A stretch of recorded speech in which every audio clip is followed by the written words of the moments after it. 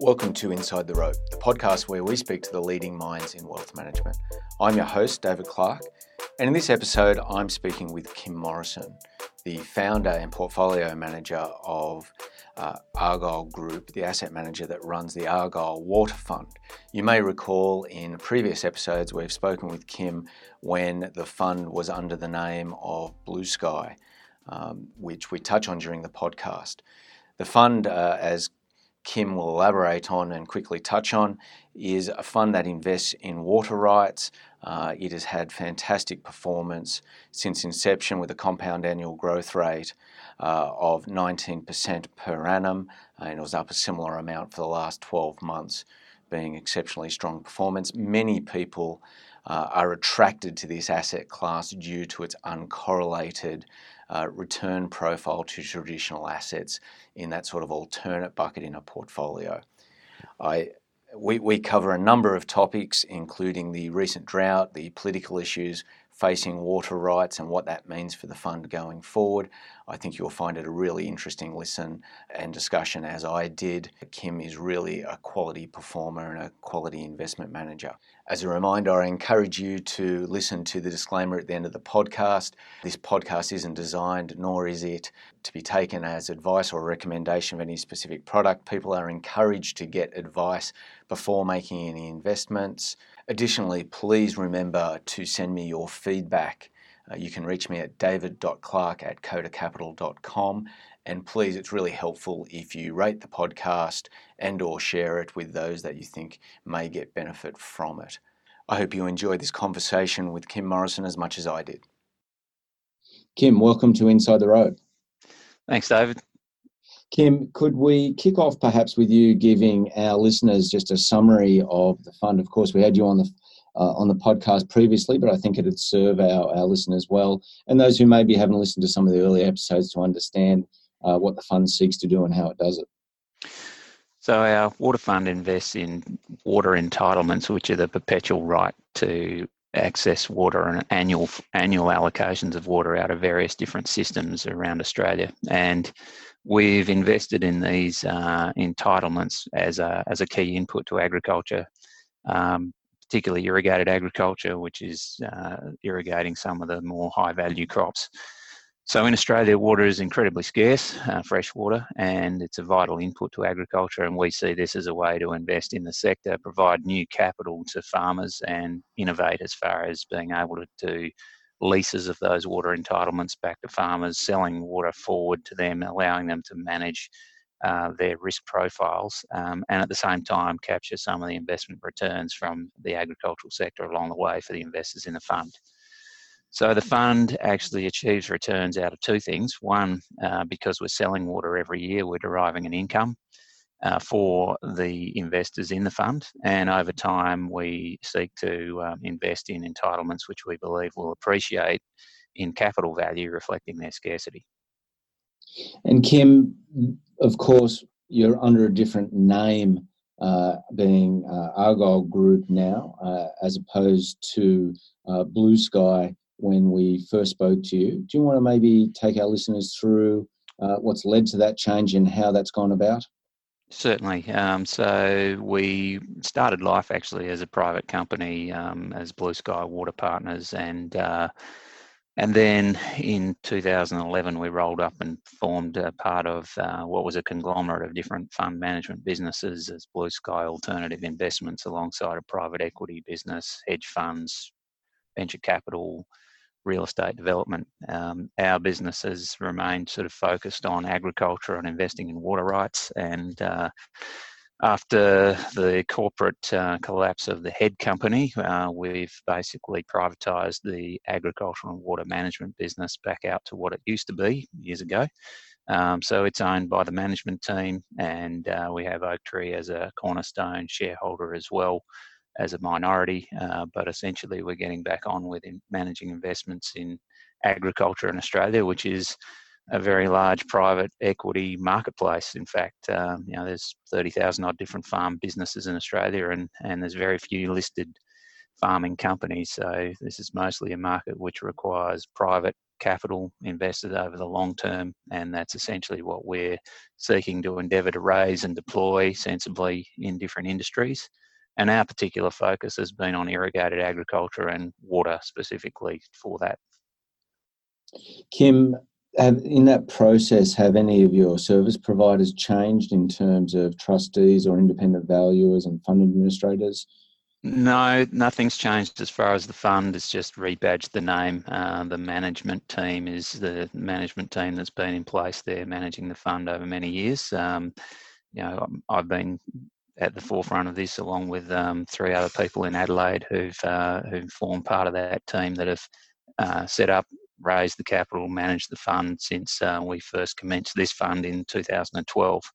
And in terms of service providers, we've always had an independent custodian, independent administrator of the fund, calculating the unit prices and so forth, and that continues to be the case. So we have, all of those sorts of hygiene factors, if you like, as we're just a contracted manager, outsourcing all the other functionality where other people have better systems and expertise than we do, and we rely on these third parties then.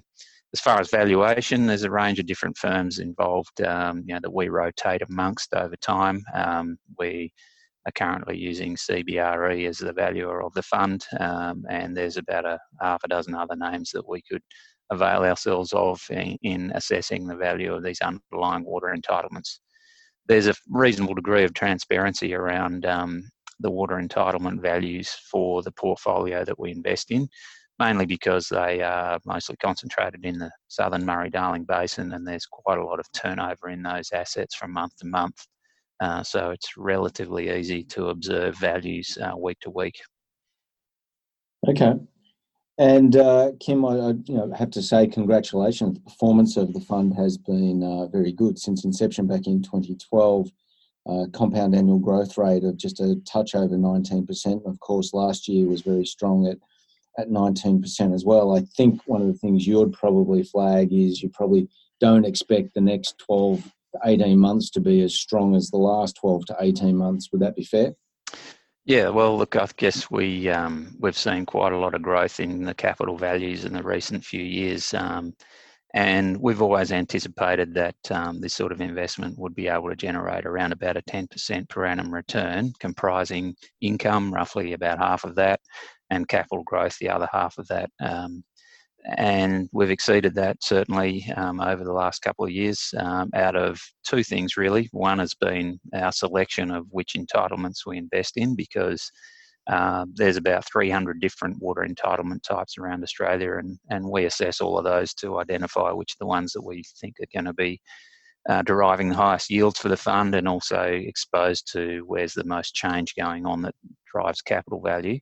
And that now represents about 20 different entitlement types. So the returns are a reflection of how we've deciphered all of those different investment opportunities and the ones we have invested in. And then secondly, along the way, we have to sell water to generate that yield. And that's something which we're doing throughout each year. So we might be selling in forward markets, selling forward to farmers for delivery in future months.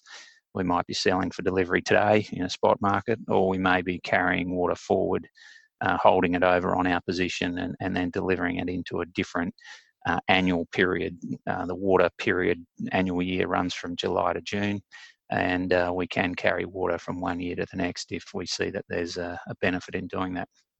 But mostly we are just selling throughout the year, and we do carry over very little from one year to the next. And Kim, it's quite a topical subject, and it's hit the press of recent times, given the bushfire season we've gone through and going through, and everyone in Australia be well aware of some of the really terrible fires we've had. But I also note in your monthly update for the period finishing December 2019, you actually flag in that 2019 was officially the hottest and driest year Australia-wide on record. And then I think also, if I'm right, you also referenced that December was officially the hottest month on record Australia-wide. What's the political landscape for water rights at the moment like? Well, yes, we've had some pretty horrific climatic conditions the last year, and in fact, 3 years running now, there's been very much below average rainfall in a large part of eastern and northern Australia. So that's been a reflection of a climatic pattern which now appears to perhaps be breaking down. At the present, as we speak in January, we're getting some reasonably good rainfalls across northern Australia now, so that's a marked difference to the last couple of years, which is pleasing. And whether or not that extends into changing the pattern through New South Wales, Victoria, South Australia as we go towards the traditional sort of more rainfall dominant winter period, that remains to be seen. But certainly as far as the variability of Australia's climate, this is something which has long been known, and we have a highly variable climate. It's interesting to note that 2019, yes, it was the hottest year on record, but the driest year on record, but the previous driest year was 1902. So it's not as if we haven't had a history just in the recent times of climatic variability. It's been something that's a constant in Australia, and that's partly the reason we sought out to invest in water rights in particular. From our history involved in the sector in agriculture, we know that we have a highly variable climate. Investing in agriculture then is fraught with the variability of what that means for productivity. If you don't have rain and you're reliant on it, you can't produce a crop, and that means you've got to be very patient with your investment horizon. Whereas we understood the nature of water as a key input, and how that is something that then is able to then drive returns year on year. If we have secure water, you can grow permanent crops. You can derive an annual income out of doing that, and that's why we've deliberately sort of focused on that area in Australian agriculture as an investment. And how are governments approaching this or facing this? I think you've said in the past that what Australia has done in separating the rights around water and land is actually leading to a very efficient allocation of a scarce resource, which is in the national interest, and also a very good use from an environmental standpoint. And there's something like 66% of flows through those major rivers are in fact for environmental purposes, I think you've said in the past. But tell me where that is standing, because there is a bit of noise in the media, whether or not it's fishers, the fact that everyone's got a camera on their phone now, and they not only can they capture football players getting up to bad things, they can also capture fishers dying in dried up rivers. Where does that sort of stand at the moment in your view? Yeah, well, I think first of all, given Australia's climate, water is a very topical and passionate issue, and particularly in times of drought where there's scarcity, and we can witness right now the haves and the have-nots, and obviously there's vast differences in sort of economic returns and social and economic impacts from those who are able to access a resource and those who are not.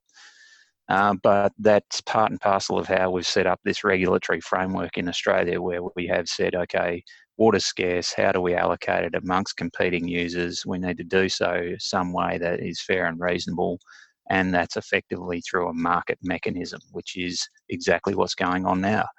Water is scarce in the southern Murray-Darling Basin.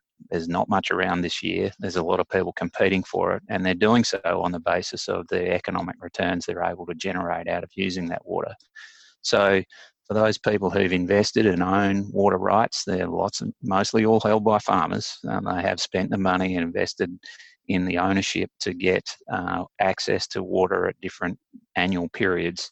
There's different types of water entitlement types, different security types. High security costs a lot more because they are more reliable. You have to spend a lot more to own them. General security, not so reliable, and therefore they don't cost as much, but you don't get as much water when you have periods of drought.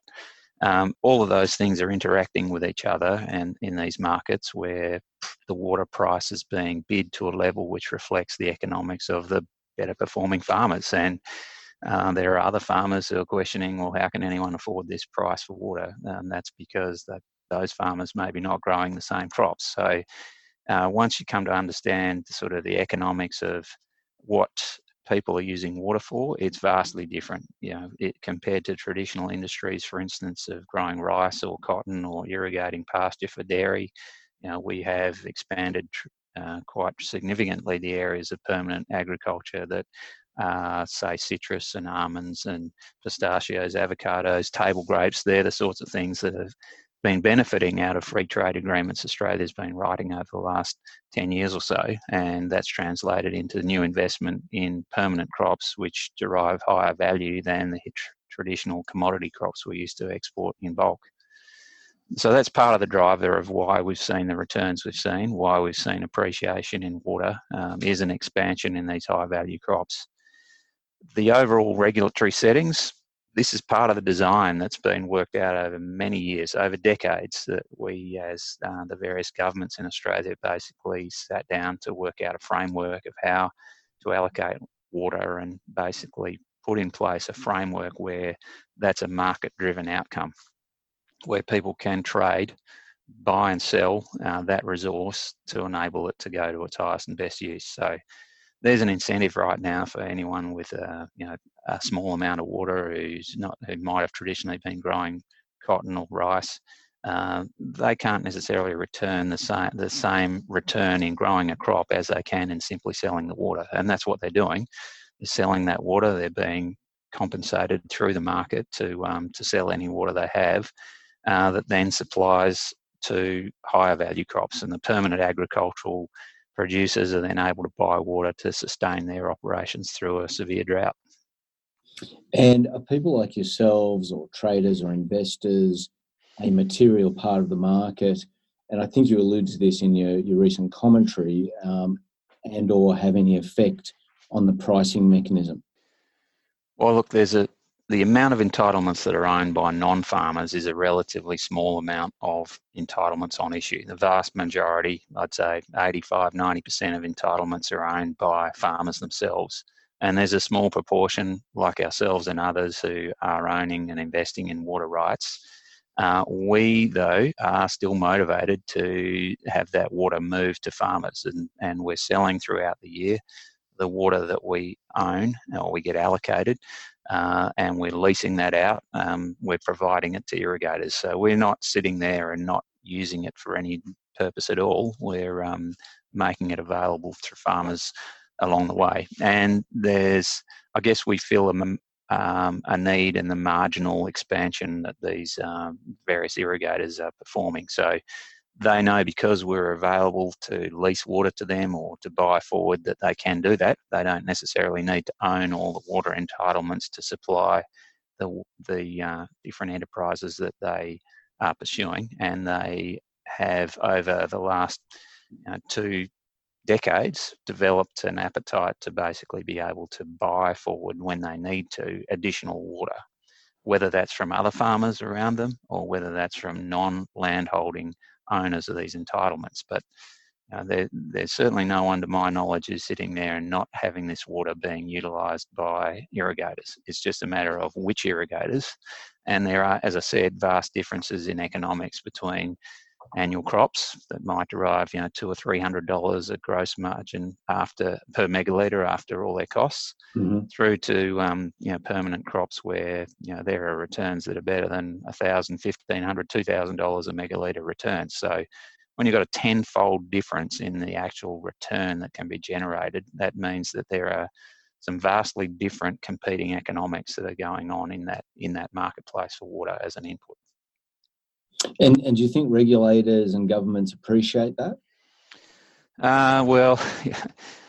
Yes and no. I mean, certainly, I think most politicians are understanding that there are lots of different competitors for that water, but some of them represent specific geographies, and in that geography may not be those same sorts of crops that are competing. So we are seeing water moving between different districts, and that translates into water moving between different electorates, if you like. And you have some politicians whose districts are therefore seeing the decline in some traditional industries, and you've got others that are seeing new plantings going on. So, for example, somewhere like Shepparton in northern Victoria, traditionally a big dairy area, where they irrigated pasture, we're seeing that those dairy farms are no longer profitable at this water price, and therefore they are scaling back and exiting.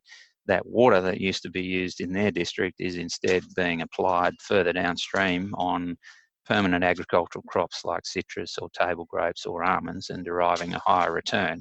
That's benefiting towns like Griffith and Mildura, for example, or Renmark, at the expense perhaps of what was traditionally grown around Shepparton. So that sets up this sort of, in the political sense, a lot of angst, obviously, between those who used to use water and returned a certain profitability for that, and now that there's competition for that resource, then maybe not keeping up with that competition and where that water's now moving to. So it's a matter of how we repurpose those farms and those enterprises, and whether or not we get an adjustment back the other way. But certainly in agriculture, there's always been a constant sort of adjustment going on. The number of farmers in Australia has been in a steady decline. It doesn't mean there's less farms being farmed. It's just been an aggregation, certainly, over time. But any of the statistics will clearly show you there's tens of thousands of farmers that every decade are leaving the industry as we've had aggregation. And that's had an impact, certainly, on all the regional communities that have declined in size and services. And that's a perennial issue for many in rural communities. Kim, how do investors that are heavily focused on ethical, social and governance issues and ESG overlay, an institutional investor of so forth that has that or as a mandate or so forth, how do they typically view a fund like yours or similar to yours? Well, if you think about, I grew up on a farm myself, and the team that we have here, we're pretty passionate about agriculture. And what we're actually trying to do is address this issue by bringing a new source of capital to agriculture. So we are investing not only in water, but we're investing in farmland developments. We're investing capital to increase the productivity of farmland, and we are therefore focused on those higher value crops. We're investing in the development of more almond orchards and citrus orchards and macadamias and so forth, where there is a higher return for the scarce resource, which is water. That then is a new source of capital for agriculture. As I said, it's a big private equity marketplace. 30,000 farm businesses, which are largely all family owned, and they have very limited access to capital. They're not listed companies. They can't do anything other than go to the bank and see if they can borrow more and debt fund themselves. So that's, I guess, the opportunity we see as to how do we raise capital and approach the various different funds, and particularly look at how we can invest in regional Australia to increase the development of those different regional communities, enterprises in regional areas. We're bringing a method of managing water so that it is flowing to its highest and best use. It's valued appropriately. It's not being wasted on something that's a low value crop, because we are respecting how scarce it is and trading it to its, and making it available to its highest and best use. So there's along the way, we're providing the governance, I guess, of a professional investment management business that's oversighting where's this capital being deployed, what's the reporting that's then required, what's the accounting that's required at the farm gate level, which does tend to lift the sophistication of the people that we're working with. That they're professional managers of those farmland assets, and they're very focused then on generating an investment return, which is quite a contrast, if you like, to the kind of traditional Australian, I guess, perception of a lot of farmers out there just in it for a lifestyle. Well, that's not the case. That may be so by numbers, but 15% of farmers make 85% of the profits. And they're the ones who tend to be aggregating these assets, and you don't hear much about them terribly because they are private family businesses, but at the same time they have lots of opportunities in front of them because of things like free trade agreements and the growth of per capita wealth in Asia, and they want to go and pursue those but need capital to do so, which is exactly what we're trying to facilitate. And Kim, what does 2020 look like for the Water Fund? What's the outlook for 2020 and beyond? Yeah, well, I guess from the very beginning, we can't forecast the weather. We don't know what's going to happen any better than anyone else. Of course, we do look at all these long-range forecasts and so forth, but that's part and parcel of why our fund is not correlated to anything else, is because we are invested in something which the returns are going to be impacted by weather events. So that's one of the appeals of including this in your portfolio. It's not at all correlated to the Dow Jones. It's a random sort of driver there that we try to manage the best we can. We mitigate that as best we can through setting up what are we invested in, different geographies, different entitlement types, different security types, exposed to different crops. So, to say to you, look, what does 2020 look like? Our expectation is that after 3 years of drought, we certainly hope that we're going to see a swing back towards some more normal rainfall patterns, whatever's normal in Australia. But we'd like to think that we've seen the worst of these drought conditions, and that we'll start to see things changing to increase the amount of rainfall in southern Australia. We still see the growth in these permanent agricultural crops.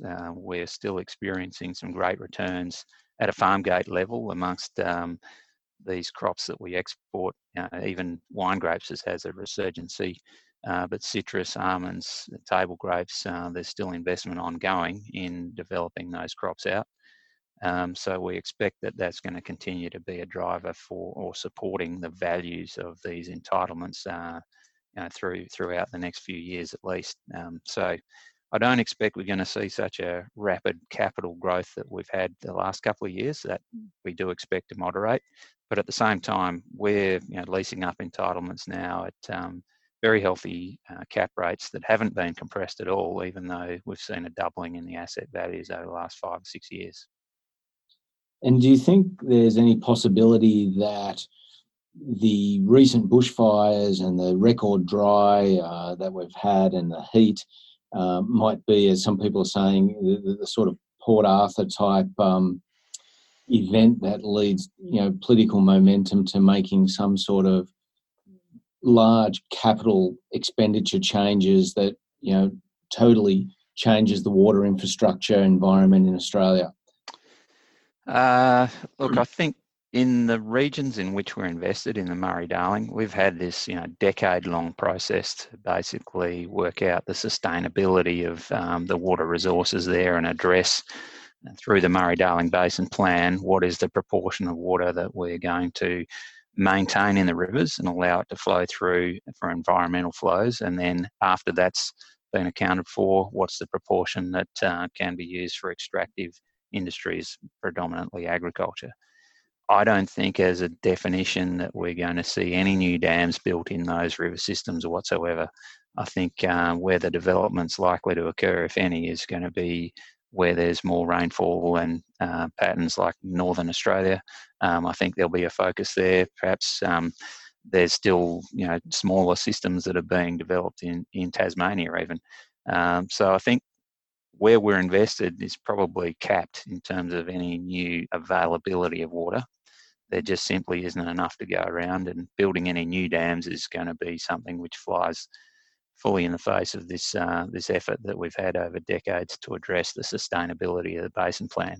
So politically, I think when that Basin Plan was determined in 2012, it was a pretty bipartisan approach. It was after a long debate and everybody compromising on all sides. But taxpayers in Australia, well, we've put up $13 billion odd to address the sustainability of the system by buying back water rights and investing in better infrastructure to save water for the environment. And I don't see that there'll be much political will to turn the tide against that and go and start building new dams in that same geography. Kim, look, thank you very much. It's been really informative. Great to catch up with you. Congratulations on the performance today. We hope it keeps on trucking along as it has been. Thank you very much for your time. Thanks, David. Appreciate the opportunity. Thank you for listening to Inside the Rope with David Clark. Be sure to subscribe to this podcast on iTunes. You can connect with David by visiting codacapital.com.